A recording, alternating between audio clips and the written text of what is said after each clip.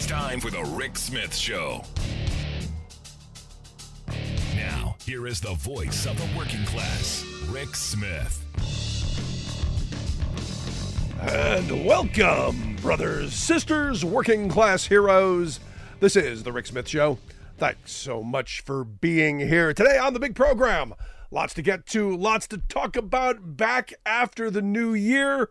A couple of weeks vacation, fun sun, little floating around on a boat in the Atlantic Ocean. Almost got to the Pacific as we went almost through the Panama Canal.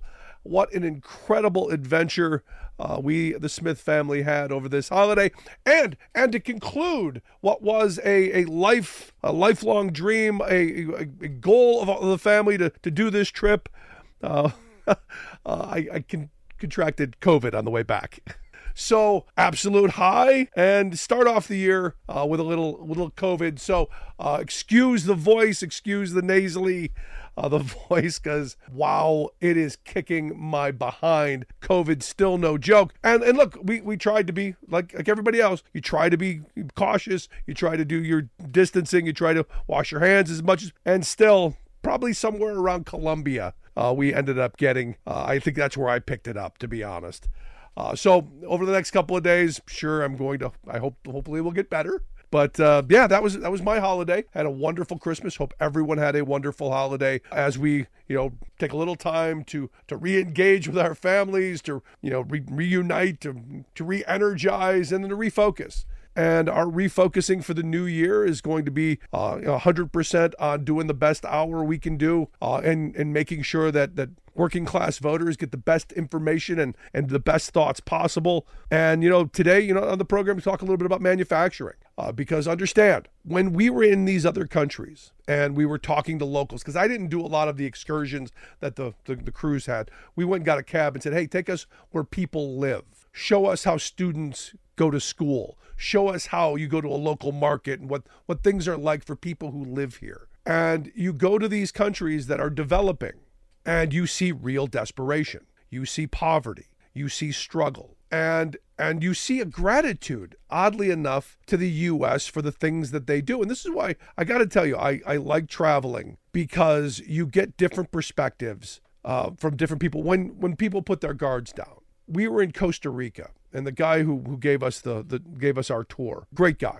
brilliant guy. I could spend hours just listening to him talk about his country because the pride that he had for his country and the things that they do and the things that their government's doing, and the fact that they get, and he referenced this numerous times throughout the 4 or 5 hours we were with him, the fact that they get education for free as far as they can go. As far as their talents, their passions, their capabilities will take them, it's paid for. And they were very proud. He was very proud of that. And as I was thinking about it, I'm going, we've got, free public education up to 12th grade for the most part. And you've got people who want to destroy that in this country. We used to have the ability to go on as far as your talents could take you. And we allowed the moneyed interests to destroy that under the guise of, you need to have skin in the game.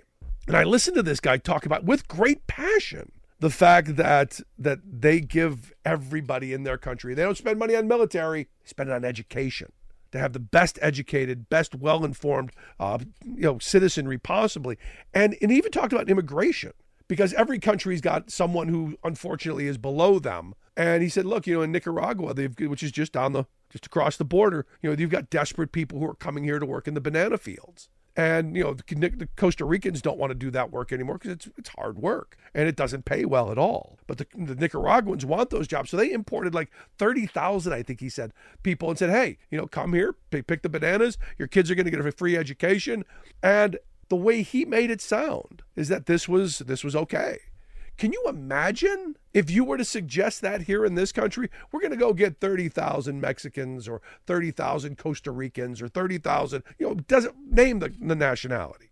And we're going to bring them here. We're going to have them do a job, and their kids are going to get a free education and health. Can you imagine? And my mind just kept spinning in that space of this idea that you have these poor people, and in all these countries we went to, you had, people who were desperate. They were struggling. But the sense of community that you felt from them, something much different than you get here in the U.S. And it's one of those things that, I'm still processing. Now, what they also talked about is the fact that, they want to compete in making things. They want to compete in creating jobs at home. We used to think that way. And I think we've got a president right now in Joe Biden who wants us to think that way, that we should be reshoring manufacturing. I've been saying every day since I started this program nearly 20 years ago, that domestic production for domestic consumption, we should be making what we need. And those things that we cannot make, which there isn't much, we then trade for. This idea of allowing U.S. corporations to take U.S. brands overseas to be made by children in Asian countries is ridiculous. Those kids should be going to school. They should be getting an education and building their local economies. So for me, over this kind of is the official start of the 2024 election cycle. We're now into 2024. We're now looking down the barrel of an election that could, quite frankly, decide what happens for the next 50 to 100 years. This is that consequential, I believe. All of the things that Biden has accomplished, pulling us out of this pandemic, getting our supply chains almost back to somewhat normal, and then maybe a little bit more resilient. Unemployment rates low, inflation's coming down. We are going in the right direction, but the right-wing spin machine, they just want everybody with their hair on fire. So for me, this year is going to be all about going, what kind of a country do we want in 2025?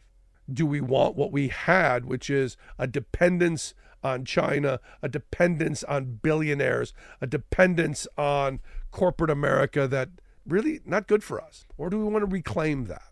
I got to tell you, I'm hoping that we get some antitrust stuff popping up over this year.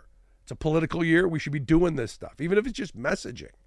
But I want to hear your thoughts. It's going to be a long, interesting year, but this is going to be a big one. So I'm going to want to hear your thoughts early, often.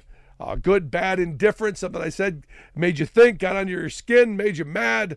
By all means, email me, rick@thericksmithshow.com. Going to take a quick break. Right back with Scott Paul from the Alliance for American Manufacturing. Stick around. You're listening to The Rick Smith Show.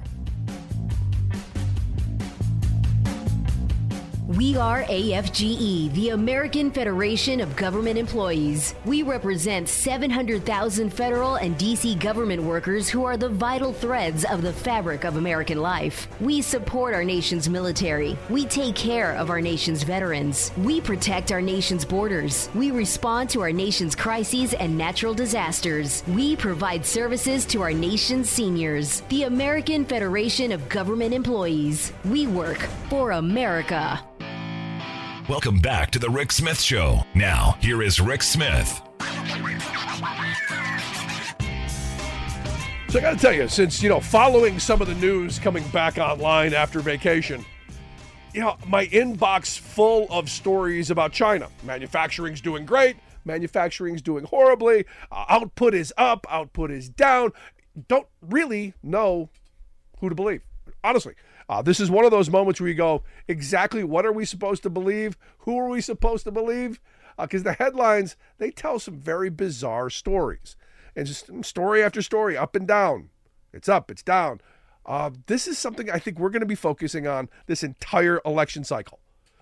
Manufacturing policy is going to be at the heart, center stage. And here to share some thoughts on where we're going to go and where this is going to take us, our resident manufacturing guru / expert, Scott Paul. Scott is the president of the Alliance for American Manufacturing, AmericanManufacturing.org, their website.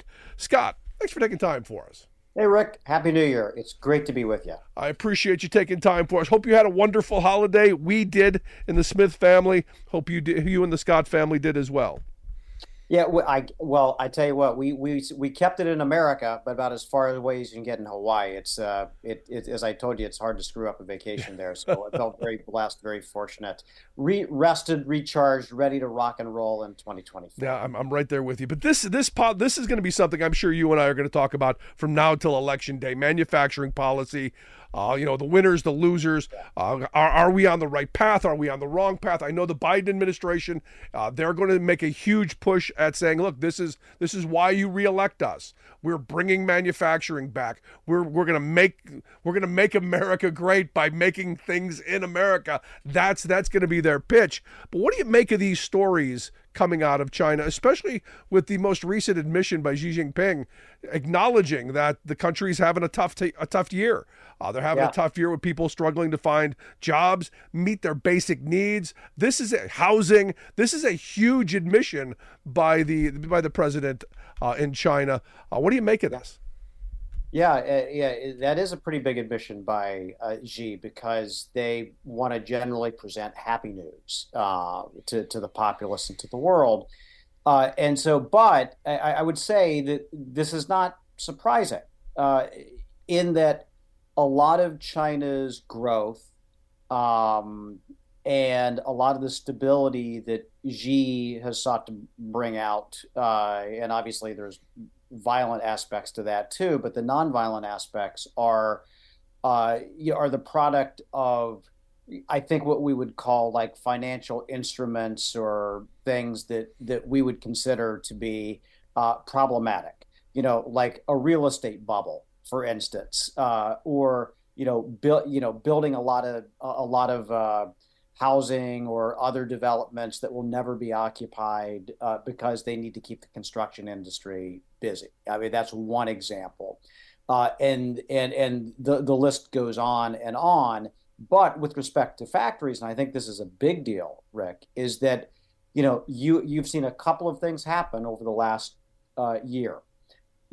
Chinese exports to the United States are definitely down. And so there's some impact there. There is a generally slower growth in China than there had been. And so there's some weakness there. And then, in a lot of ways, the Chinese Communist Party has run out of its first bag of tricks on how to prop up the economy with the real estate bubble and the financial sector and what have you. And so there is this acknowledgement that there could be some rough seas. Now, what I'm looking out for, and I will say this, and it's first worth pointing out that even despite all of that, China is still the world's largest manufacturer by far. And so whatever happens there has a big impact on the rest of the world, and especially the United States, because we consume a whole lot of stuff here. And what has traditionally happened if there's some weakness in China is that the Chinese Communist Party will seek to export its problems. And so they'll keep the manufacturing going, they'll keep the factories going, maybe not as fast as they had, but they'll keep them going. And instead of selling the stuff locally, they'll dump it on the global market wherever it's able to go. And that has devastated the United States in the past. That exacerbated the Great Recession that we had. We also saw a lot of that at the beginning of the pandemic. And so, we can't let that happen. And the good news is that we do have some tools in place now, some tariffs and what have you, that will make it a little more difficult to do that. But you were right to have your eye on what's happening in China and what Xi Jinping and the Chinese Communist Party does with the economy there. And also, I'll just throw one other thing into the mix, what's going to happen with respect to their reaction to the upcoming election in Taiwan, where there is definitely one candidate that is more about an independent Taiwan and another one who wants a little closer relationships with Beijing. And so there'll be a lot going on there. And as you rightly point out, this will have a big impact on what Biden is going to be telling voters about his changes and transformation to the economy to make it better, more sustainable, more resilient, with better jobs. And so all of this is swirling around right now. Yeah, I was just reading through some of their literature a little bit ago, and they pointed out in their literature that in 2023's third quarter, real inflation adjusted private manufacturing construction investment reached the highest level on record since 1958. Now, clearly, they're going to say this was because of our policies. This is because of the Inflation Reduction Act, the investments we're making in infrastructure and all of that stuff. And quite frankly, it is because of that. Also because, we've said, look, we've got to get some manufacturing back. We can no longer be the consuming economy. We've got to make stuff. Yeah, that's exactly right. It is that combination. It is the combination of the policies and the public investments that are being made. And it is like basically having, 3 highly effective pharmaceuticals running through the manufacturing economy at the same time. The infrastructure law, the CHIPS Act for semiconductors, and also the clean energy manufacturing. So you have all of that pushing investment. At the same time, you have some, not all, but some corporate boards saying for the first time that they care as much about resilient supply chains as they do about finding the lowest cost. Now, there's still going to be that seeking the lowest cost there, but they at least want to hedge their bets. Right. No, but here's the thing. Have we not heard that before? I seem to remember, and I still remember the date. I think it was August 19th, 2019. The Business Roundtable came out with their edict that they learned. They've now learned. It's no longer about only shareholder value. It's about, how did that go again? It's about customers. It's about communities. It's about workers. Yeah, it's about workers. And then they had the pandemic to prove, what they were saying. And, well, they went back to what they really believe. So I got to tell you, not buying that until I see it. I totally agree with you that is a PR and marketing effort. I do think that a management best practice now for people that care about supply chains and being able to have reliability and quality and all of that some companies are making those investments in the United States again. I mean, there was one story that appeared over the holidays about, and this is remarkable, like an electronics manufacturer that makes some components for Apple and other companies that's going to move a massive amount of production out of China and India and into the United States because they can control the quality, they can control the materials, they don't have to worry about the shipping as much. And right now, this is an anecdote, right? This is an outlier, but I do hope that it becomes much more of a trend as we look. Yeah, and they can also control their intellectual property.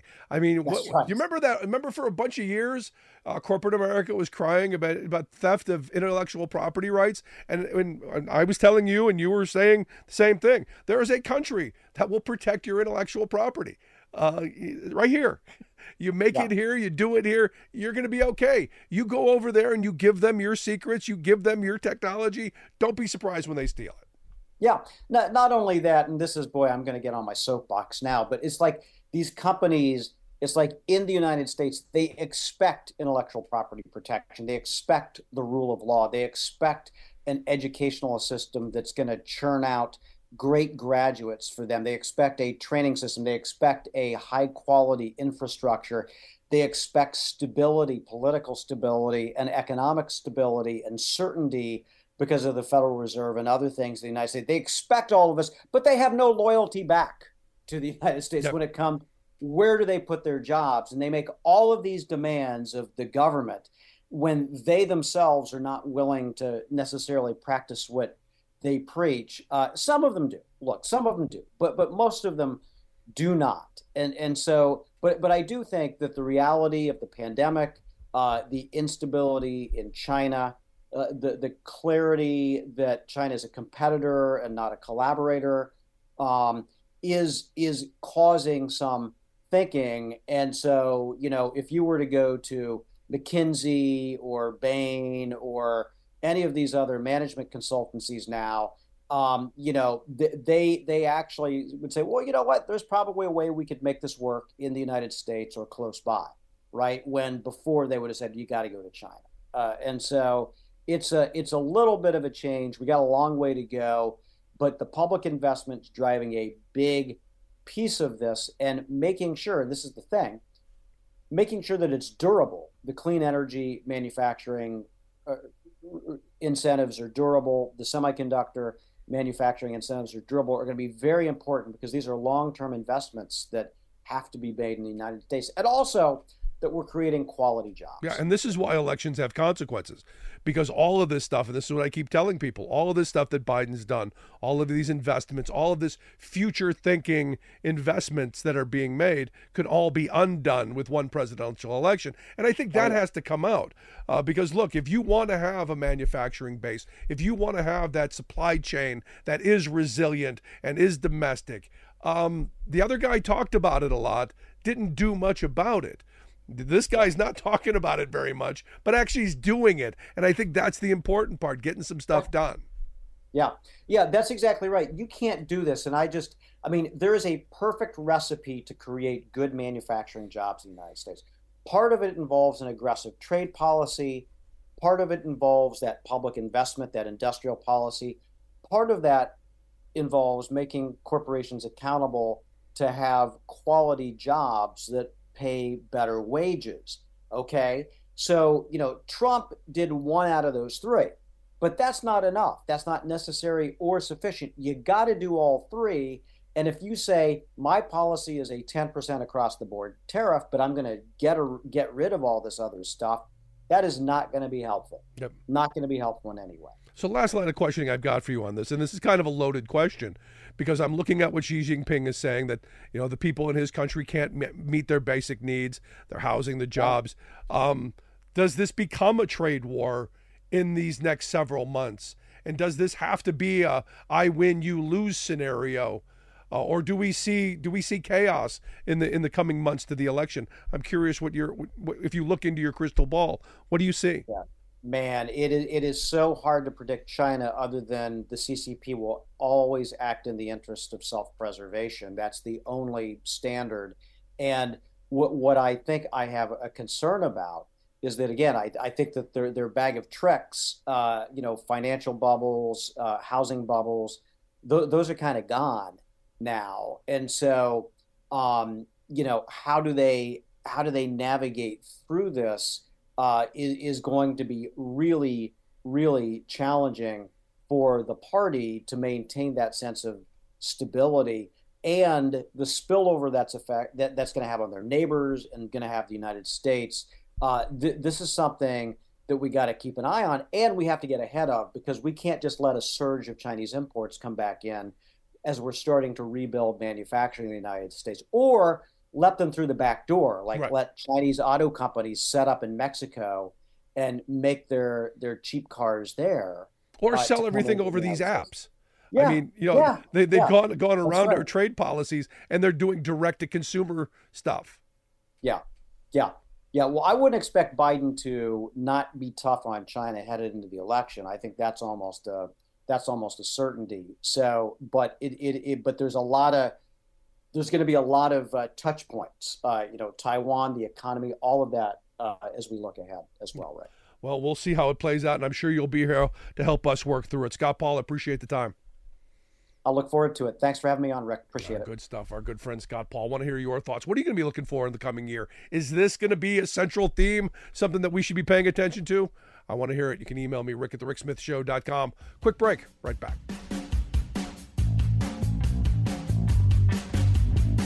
I'm Rick Smith, and this is Labor History in 2. On this day in labor history, the year was 1946. That was the day local AFL and CIO unions in Stamford, Connecticut, joined forces to bring out 20,000 members from 30 trade unions in a massive one-day general strike to support striking machinists at Yale and Town Lock. The machinists had been out on strike since November, demanding a 30% wage increase and a union shop. The combined Stamford labor organizations had promised action if Governor Raymond Baldwin did not withdraw state police from interfering with peaceful picketing. The state police were being used to attack the picket lines, arrest strikers, and escort scabs into the plant. In a last-minute attempt to avert the general strike, Yale and town president W. Gibson Carey Jr. offered an 18% raise, but refused any talk of a closed shop. So the unions went on an extended lunch hour, effectively bringing the entire city to a standstill. Numerous small businesses closed their shops and joined in support. Marchers converged upon Town Hall from 5 directions. Their placards read, "Stamford is a union town. Let's keep it, and we will not yield victory." Workers represented unions like the Mine Mill, the American Federation of Musicians, the International Brotherhood of Electrical Workers, the Barbers Union, Bookbinders, Gas and Chemical, and United Steelworkers, among many others. World War II veterans carried a banner that read, "We licked the Axis, and we can beat Kerry." Despite public support, pitched battles continued on the picket lines. The company would not budge until April, when they finally accepted the proposal the machinists had demanded back in January. The machinists quickly ratified the contract. They beat back a union-busting offensive and built local solidarity among unions at a time when the AFL and CIO were very much at odds. Welcome back to the Rick Smith Show. Now, here is Rick Smith. I got to tell you, manufacturing, that's going to be the big thing. And as we were talking about with Scott Paul a second ago, this is going to be a big issue in this election. And I think for Biden to do well in November, this has to be what gets talked about. The fact that we are reshoring manufacturing, the successes, the right's going to try to, see, there's another failure. On the big screen, on the big, in the big frame of things, the fact that, as I said, since 1958, the largest investment in private investment in manufacturing in this country, that is kind of a big deal.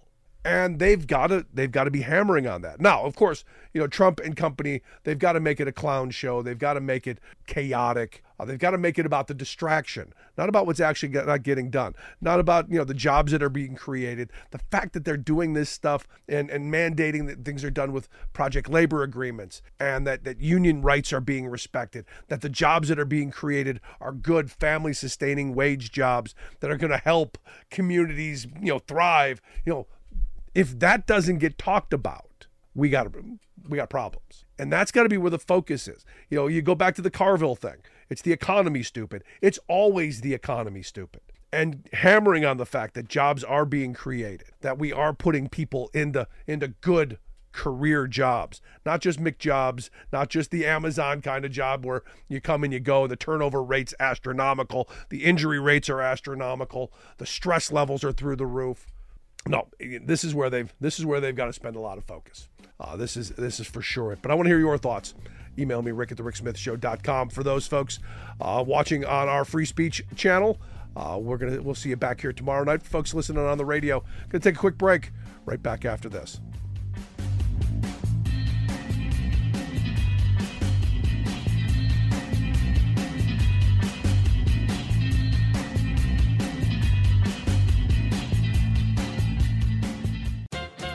I made a few New Year's resolutions this week, not for me, but as self-improvement ideas for some of the people running our country.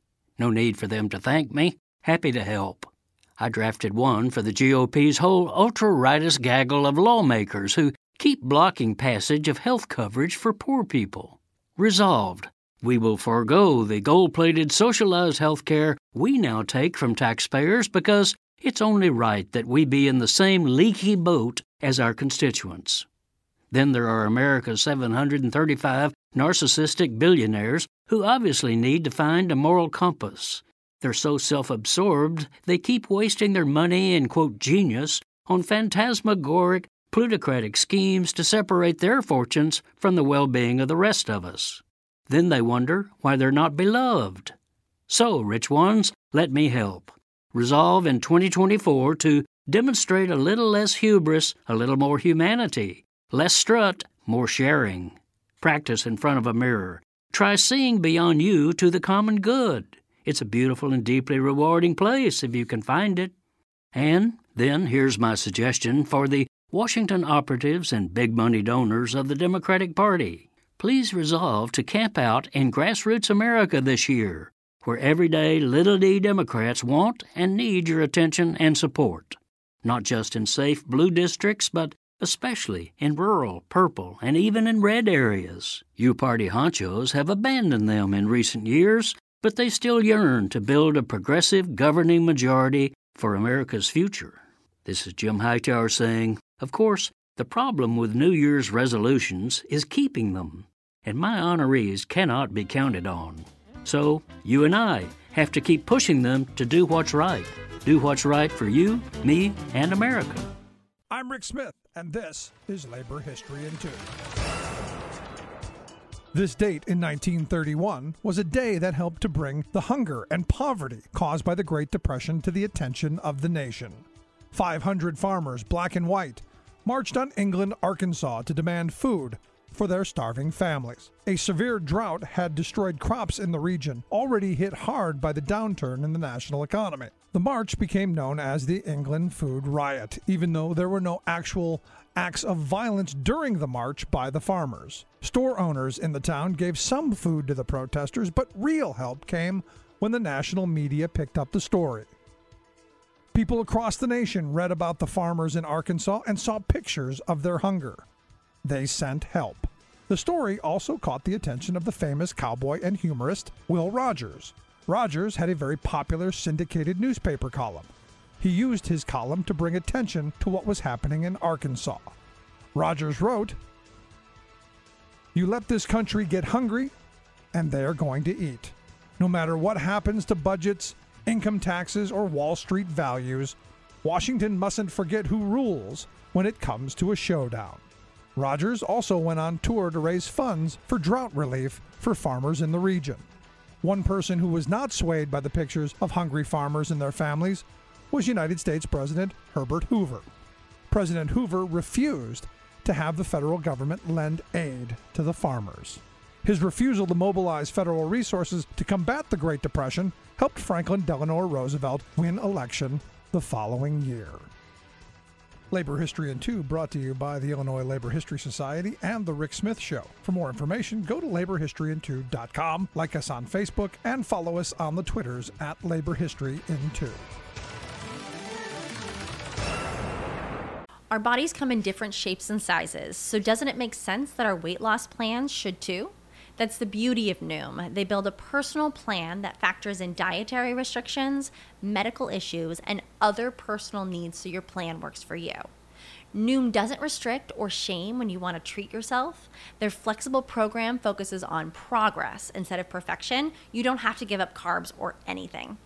And with their daily lessons, you can learn something new about your food choices every day. After just a few days of using the app, I learned how to recognize cues for overeating and how to choose the right foods to feel full. Stay focused on what's important to you with Noom's psychology and biology-based approach. Sign up for your trial today at Noom.com. That's Noom.com. And check out Noom's first ever cookbook, The Noom Kitchen, for 100 healthy and delicious recipes to promote better living. Available to buy now wherever books are sold. What's the easiest choice you can make? Window instead of middle seat? Picking a vendor who sends a great gift basket? Outsourcing business tasks you hate? What about selling with Shopify? Whether you're selling a little or a lot, Shopify helps you do your thing, however you cha-ching. Shopify is the global commerce platform that helps you sell at every stage of your business. From the launch your online shop stage to the first real-life store stage, all the way to the did we just hit 1 million orders stage. Shopify's there to help you grow. Whether you're selling scented soap or offering outdoor outfits, Shopify helps you sell. Wherever and whatever you're selling, Shopify's got you covered. Sign up for a $1 per month trial period at shopify.com/try. Go to shopify.com/try now to grow your business, no matter what stage you're in. Shopify.com/try. Prescription products require completion of an online medication consultation with an independent healthcare provider through the LifeMD platform and are only available if prescribed. Subscription required. Individual results may vary. Additional restrictions apply at lifemd.com. Read all warnings before using GLP-1s. Side effects may include a risk of thyroid C-cell tumors. Do not use GLP-1s if you or your family have a history of thyroid cancer.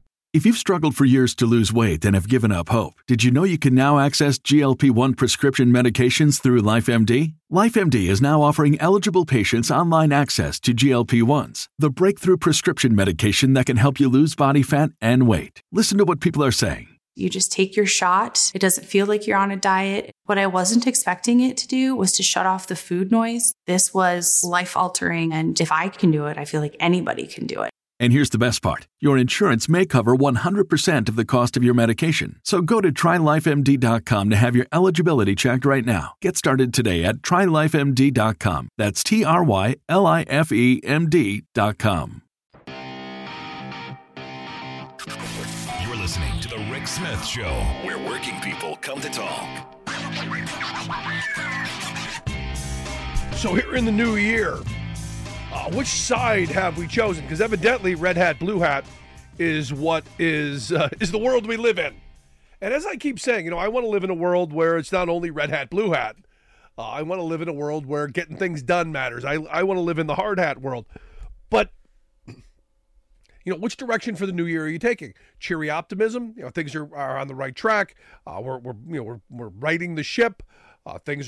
Tomorrow's going to be a better day, which is what the Biden camp is putting out there, going, hey, we came out of a horrible pandemic. We came out of an economy that was struggling, massive. There was a lot of unemployment. There was a lot of supply chain issues. There's a lot of stuff that we're now finally working our way through. There are better days ahead. Or are you going to go on the Trump side of things, on the right-wing side? Everything's terrible. Everything's horrible. The sky is falling. Biden did it all. Interestingly enough, while we were on our vacation, ran into some Canadian folks who are the Canadian version of MAGA. While here in the U.S. we are a little coarser than our friends to the Great White North, they'll just have the F Biden shirt on. There they had, a guy on the ship had a truck off Trudeau shirt, which I thought was a little nicer, but the same rhetoric. And this is the interesting part of where we're at. The alternative facts, the alternative views, the world, all in the same line. The exact same rhetoric I get from my MAGA friends. Biden causes all the inflation. Trudeau caused all the inflation. They're censoring us. They're censoring us. Go down the list of all the things. They're taking our freedoms. They're destroying the press. All of this stuff that again, they're in line with. They get their news and media from the same source. So it's not surprising. And this is where the right beats the left every time, because they understand flooding the zone. They understand throwing out a bunch of propaganda, a bunch of BS. And then, the average citizen is stuck trying to discern between crazy and crazier. And, for me, I'm looking at, where we're at and where we've come from and gone, no, I think this administration has done some pretty good things, has done some pretty smart things in moving us in a better direction away from neoliberalism towards reshoring manufacturing, investing in infrastructure, doing the right things that Trump himself said he would do, but didn't.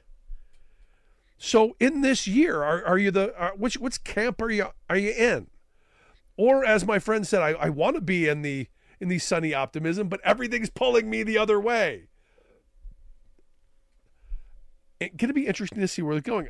I did see a story that nationally gas is under $3 a gallon. Will Biden get credit for that? Probably not. No, there has been a truce, a coming together, a surrender, if you will. The folks at the corporate Club for Growth. You may remember Pennsylvania Senator Pat Toomey was the head of the Club for Growth for a while. They haven't been the biggest Trump supporters. Evidently, they had underwritten ads attacking Trump. And evidently now there has been a truce that's been brokered. I'm not 100% sure, but this is what's being reported, that there's a truce between the Club for Growth and with Trump. and that the Club for Growth will no longer attack him. They're going to hold their water, and there may even be, they may even support him. And you go, why is this a big deal? Well, it's a big deal because the moneyed interests are finally realizing Trump's the guy. They're finally realizing what I said from the beginning. He's going to be the nominee. They're not going to stop him because the base that he has, the angry base that he has that's been screwed for decades because of conservative policies, mind you, because of neoliberal policies, because of supply-side voodoo Reaganomics and business-friendly policies, they've gotten screwed over. They're in the Trump camp because, well, he talks like us. He doesn't lie. He when he cheats, he tells us. And now you're seeing the rest of the establishment. Steve Scalise, the House Majority Leader, has come out and announced he's proudly endorsing Trump. The Senate, a lot of senators on the GOP side, they're falling in line behind Trump because they get it. They know there's nobody else on that dais. Nobody else on the debate stage that's going to beat Trump. Which is why Fox News, and this is when you know it's over. Fox News is going to be airing a town hall event with Trump on the same night that the GOP is having their debate over on CNN. Now you may go, well, it could be just that they're competing against CNN. No. That's not what it is. It's that they figured out it's not going to happen.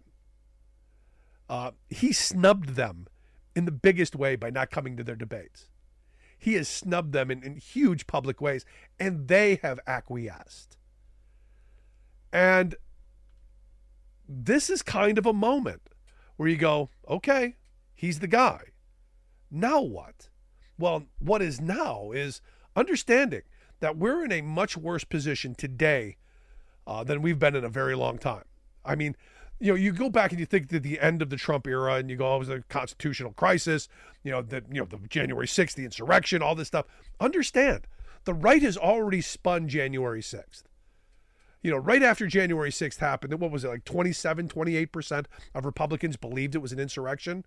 Now, after a bit of time and a lot of repetition from the right, that number's down to like 14% of Republicans believe that it was an actual insurrection, that something bad happened that day. It's because the right-wing spin machine is so powerful, so well-funded, and spins a good yarn. They can lie like anybody else, but better and well-funded with graphics. And I'm looking at where we are, and I'm concerned that we're worse off than we were 3 years ago, because we've begun to normalize some of the destruction. We've begun to normalize some of the tearing down of what were the institutions of our democracy. The idea that the ballot box, the sanctity of the ballot box, that we can overturn that the House of Representatives can decide that, hey, maybe we don't like that. Maybe we don't like that decision. Is quite not amusing, but quite frightening. The fact that you now have a number of states going, we're going to hold Trump off the ballot, which I think when the first one came out, it's a bad idea, because you're not going to be able to hold him off the ballot in many places. And all you're going to do is you're going to make him look like a victim. And you're clearly not going to pull the trigger across the country and do this to keep him off the ballot. Who knows what the Supreme Court does? But this, again, makes him look like the martyr. And that, again, gets him sympathy, because it's easy to forget what happened 3 years ago. It's easy to forget the 4 years of horror that was the Trump administration. It's easy to forget how bad the policies were that came out, especially for working people. It's easy to forget because we're beyond it now. It's easy to forget that the pandemic hit during his tenure. The shutdowns happened under his watch. A lot of the horrible stuff that people are going, Joe, but no, it wasn't Biden. It was Trump's administration. And we hear this, this rewriting of reality. which is why I go back to, one of the most genius phrases ever put forth was by Kellyanne Conway, this alternative facts thing, because we can have our own reality. We can have our own facts, our own reality, our own truth. And everything else that is reality, be damned, because I believe. And this is where, I'm concerned about the future of our country. Now, I've said from the beginning, and I haven't wavered off of this, Trump has to be beaten at the polls. And I think the only person who can beat Trump is Biden. Now, my concern has always been, and I've said this before and I've taken heat for it, that I think Trump is the only person Biden can beat. I think if he had to go through a rigorous debate, if he had to go through a campaign where he's on the trail, I think he would struggle. I think he doesn't communicate as well as he should be able to, and as people expect. And this is where we are. But understand, for me, it's the policies. It's the direction, the vision of where he's moving us that I think is so very important. And over the next several months, what we're going to have to be talking about is, what kind of a future do we want? Because Trump has already told us what his administration is going to be. He's already told us. It's going to all be about patronage. It's all going to be about loyalty. It's all going to be about retribution. It's going to be about going after those people who disagreed with him, going after those people who said anything. Guy's got thin skin. Understand. Guy's got thin skin. Anybody who said anything about him, there will be consequences. And we've never really had that before. We've never had that kind of administration. He's already said, federal workers, we're going to be firing people like crazy because he can. Schedule F, they've already said, their 2025 plan. It's all about getting the most loyal of the most loyal, not people who know what they're doing. And again, this is another one of those moments where you go, in the past, you brought in loyalists, but at least people who are qualified. They're talking about bringing in loyalists who don't even know where the office is, let alone what they do in the office. That's the concern that I have, is that you're going to get a bunch of yes people, a bunch of loyalists, and a bunch of people who will not question outrageous orders. That should be concerning to every citizen. And at a time where, I don't know if you've noticed, but competition globally is ramping up. I don't know if you've noticed, but we've got some real problems here at home that need to be addressed. I'm not so sure that we end up with the right guy in November. And this is where Democrats have to get on their messaging machine, and they've got to talk about what they've done, the investments that they've made, the jobs that they've created, and the vision for a future that makes sure that working people get a fair shot. Because we're in this situation, quite frankly, and I've been saying this for years, we're in this situation right now because working people have had enough. They've had enough of doing all the work and getting very little reward. They've had enough of sacrificing and struggling and being dedicated and loyal only to find themselves on the outside when they need. And this is one of these moments where Democrats have got to step forward and say, these are our values. This is who we are. This is what we've done. And this is where we want to go. Now, understand, Republicans don't have a platform. There's nothing there. There's nothing there that they talk about on how they're going to make the average working person's lives better. There's nothing. And what's interesting to me is I was just reading a story earlier today about retirement.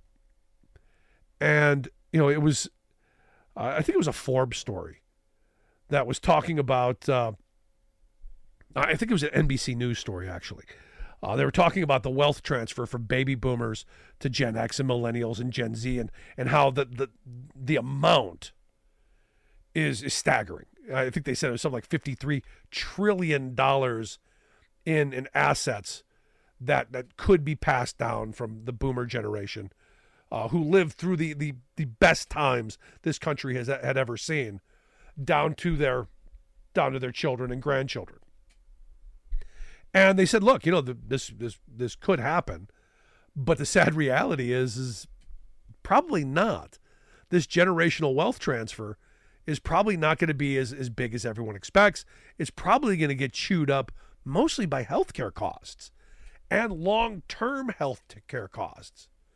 And they were going through saying, look, Gen X basically got screwed out of defined benefit pensions. So there's nothing there retirement-wise for them.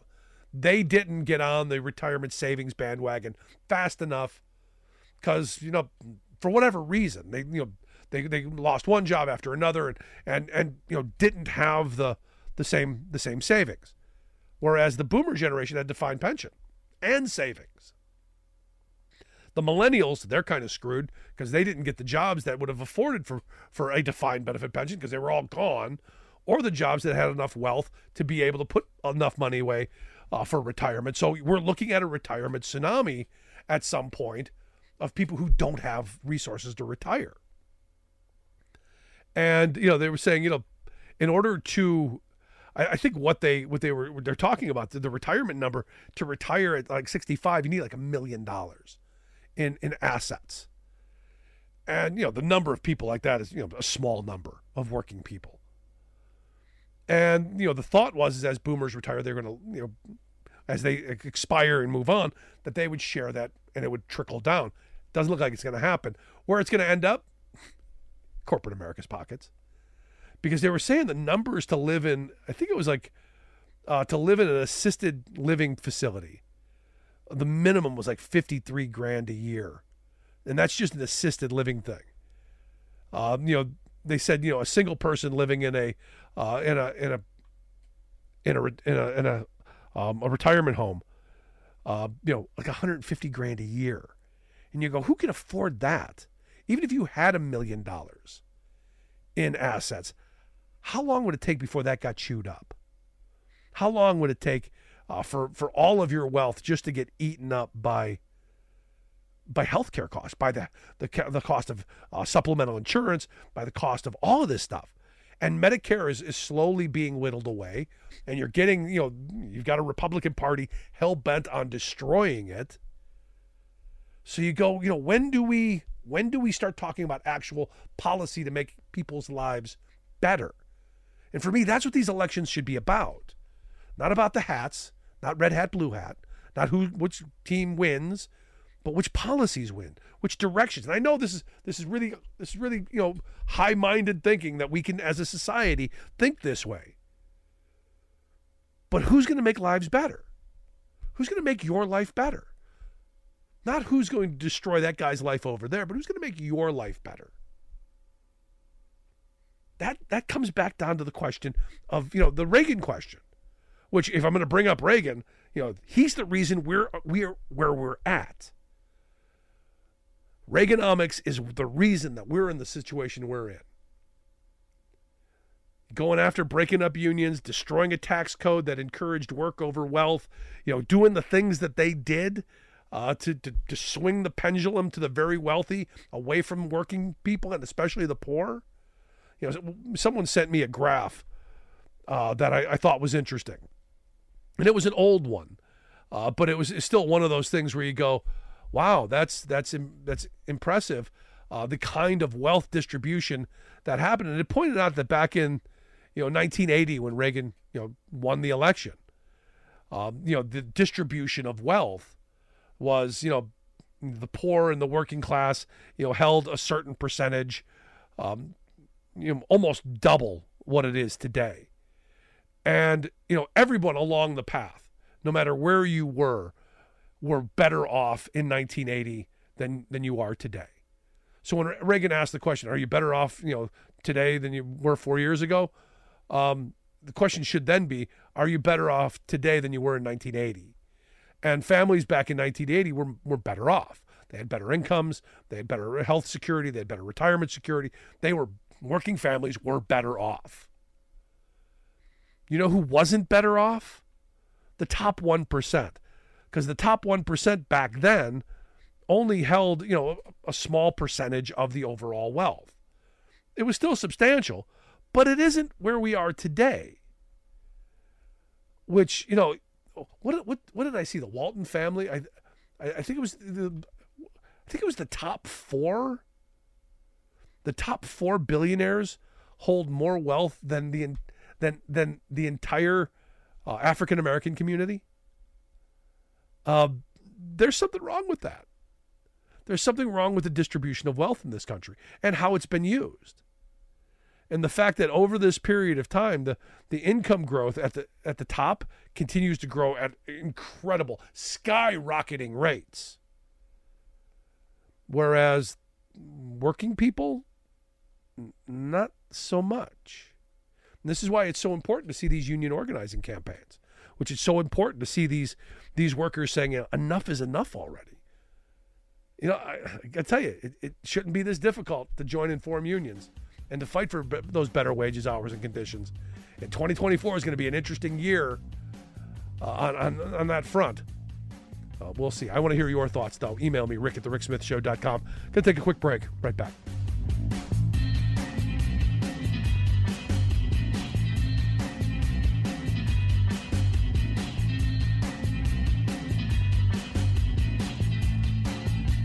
I'm Rick Smith, and this is Labor History in 2. On this day in labor history, the year was 1917. That was the day the trial against labor leader Tom Mooney began.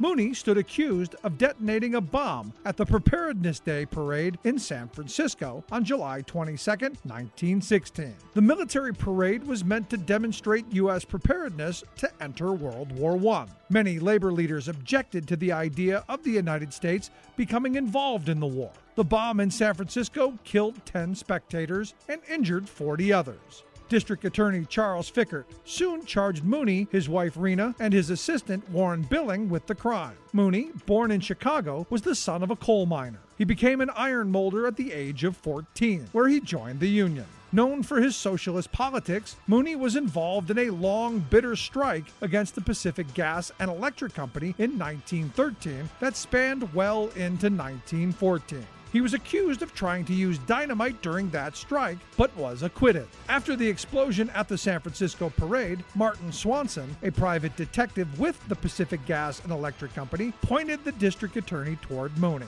There was no evidence tying Billings or Mooney to the explosion. During the trial, some who testified against Mooney even admitted to committing perjury on the stand. Despite all of this, the men were convicted. Billings received life in prison, while Mooney was sentenced to hang. The trial garnered international outrage.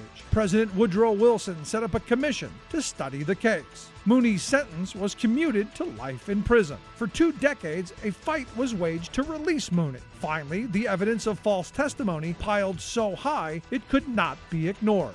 And in 1939, Billings and Mooney were released from prison. Like what you hear? Check out more at laborhistoryin2.com.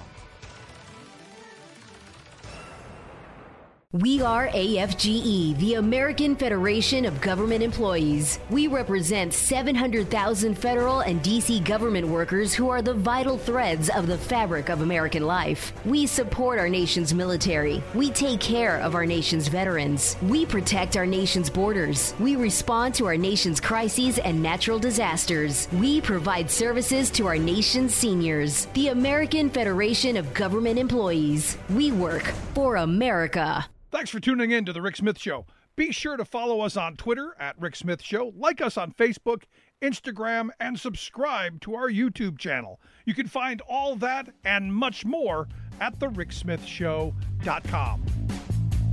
Welcome back to The Rick Smith Show. Check out our website, thericksmithshow.com. Questions, comments, something on your mind, email me, rick@thericksmithshow.com. So Republicans have spent $100 million in Iowa, according to NBC News. $100 million. $100 million in Iowa. I got to think for $100 million, you could probably carpet the whole state of Iowa. And it just shows how poorly we use resources in this country. And understand, the Republican nominee was wrapped up months ago. It was never not going to be Trump. Because the moneyed interests, truly, they know what they're going to get out of Trump. They're going to get tax cuts. They're going to get deregulation. They're going to get what they need. They're going to get business friendly. They're going to get labor crushed. Trust me, Trump is no friend of labor. All of these strikes that are going on, trust me, mark this down. You will see, if Trump becomes president, you will see them use the National Guard military to police strikes. You will see this. This isn't a wild, crazy prediction. Something we're going to see. And as working people, do you really want to have that kind of a strong-arm authoritarian? Corporate America wants it. Oh, boy, do they. Want to put those workers back in their place. But do working people want that kind of heavy-handedness? And the answer is no. No, we shouldn't want that at all. Not even a little bit. But yet here we are. Here we are in this moment of chaos. Potential chaos. Elon Musk, talking about moneyed interest, evidently, according to Axios, when Musk bought Twitter, from that moment till now, Twitter has lost 71.5% of its value. And I said at the onset, it was never going to be about, it was never about making money. It was never about anything more than tearing into and destroying Twitter. It was never anything but that. That was always going to be the plan. Destroy Twitter, because it was one of the thought spaces of the left.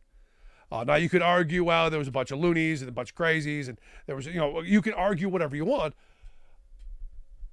His stated goal was to destroy that.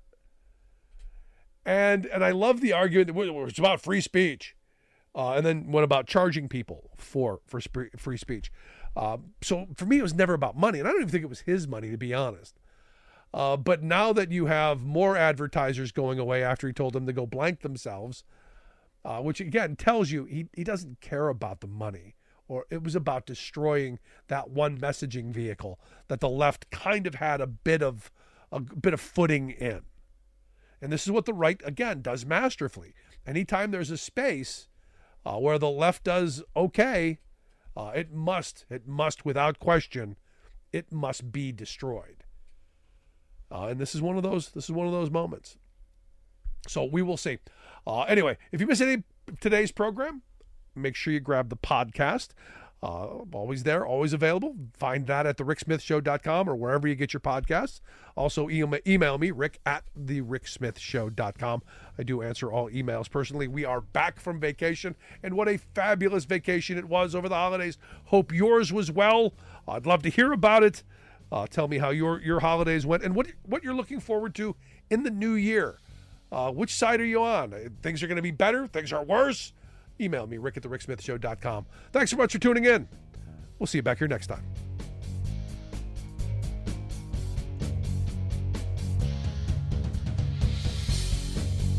You've been listening to The Rick Smith Show. Email Rick at rick@thericksmithshow.com. Until next time, this has been The Rick Smith Show, where working people come to talk. Thanks for tuning in to The Rick Smith Show. Be sure to follow us on Twitter at Rick Smith Show, like us on Facebook, Instagram, and subscribe to our YouTube channel. You can find all that and much more at thericksmithshow.com.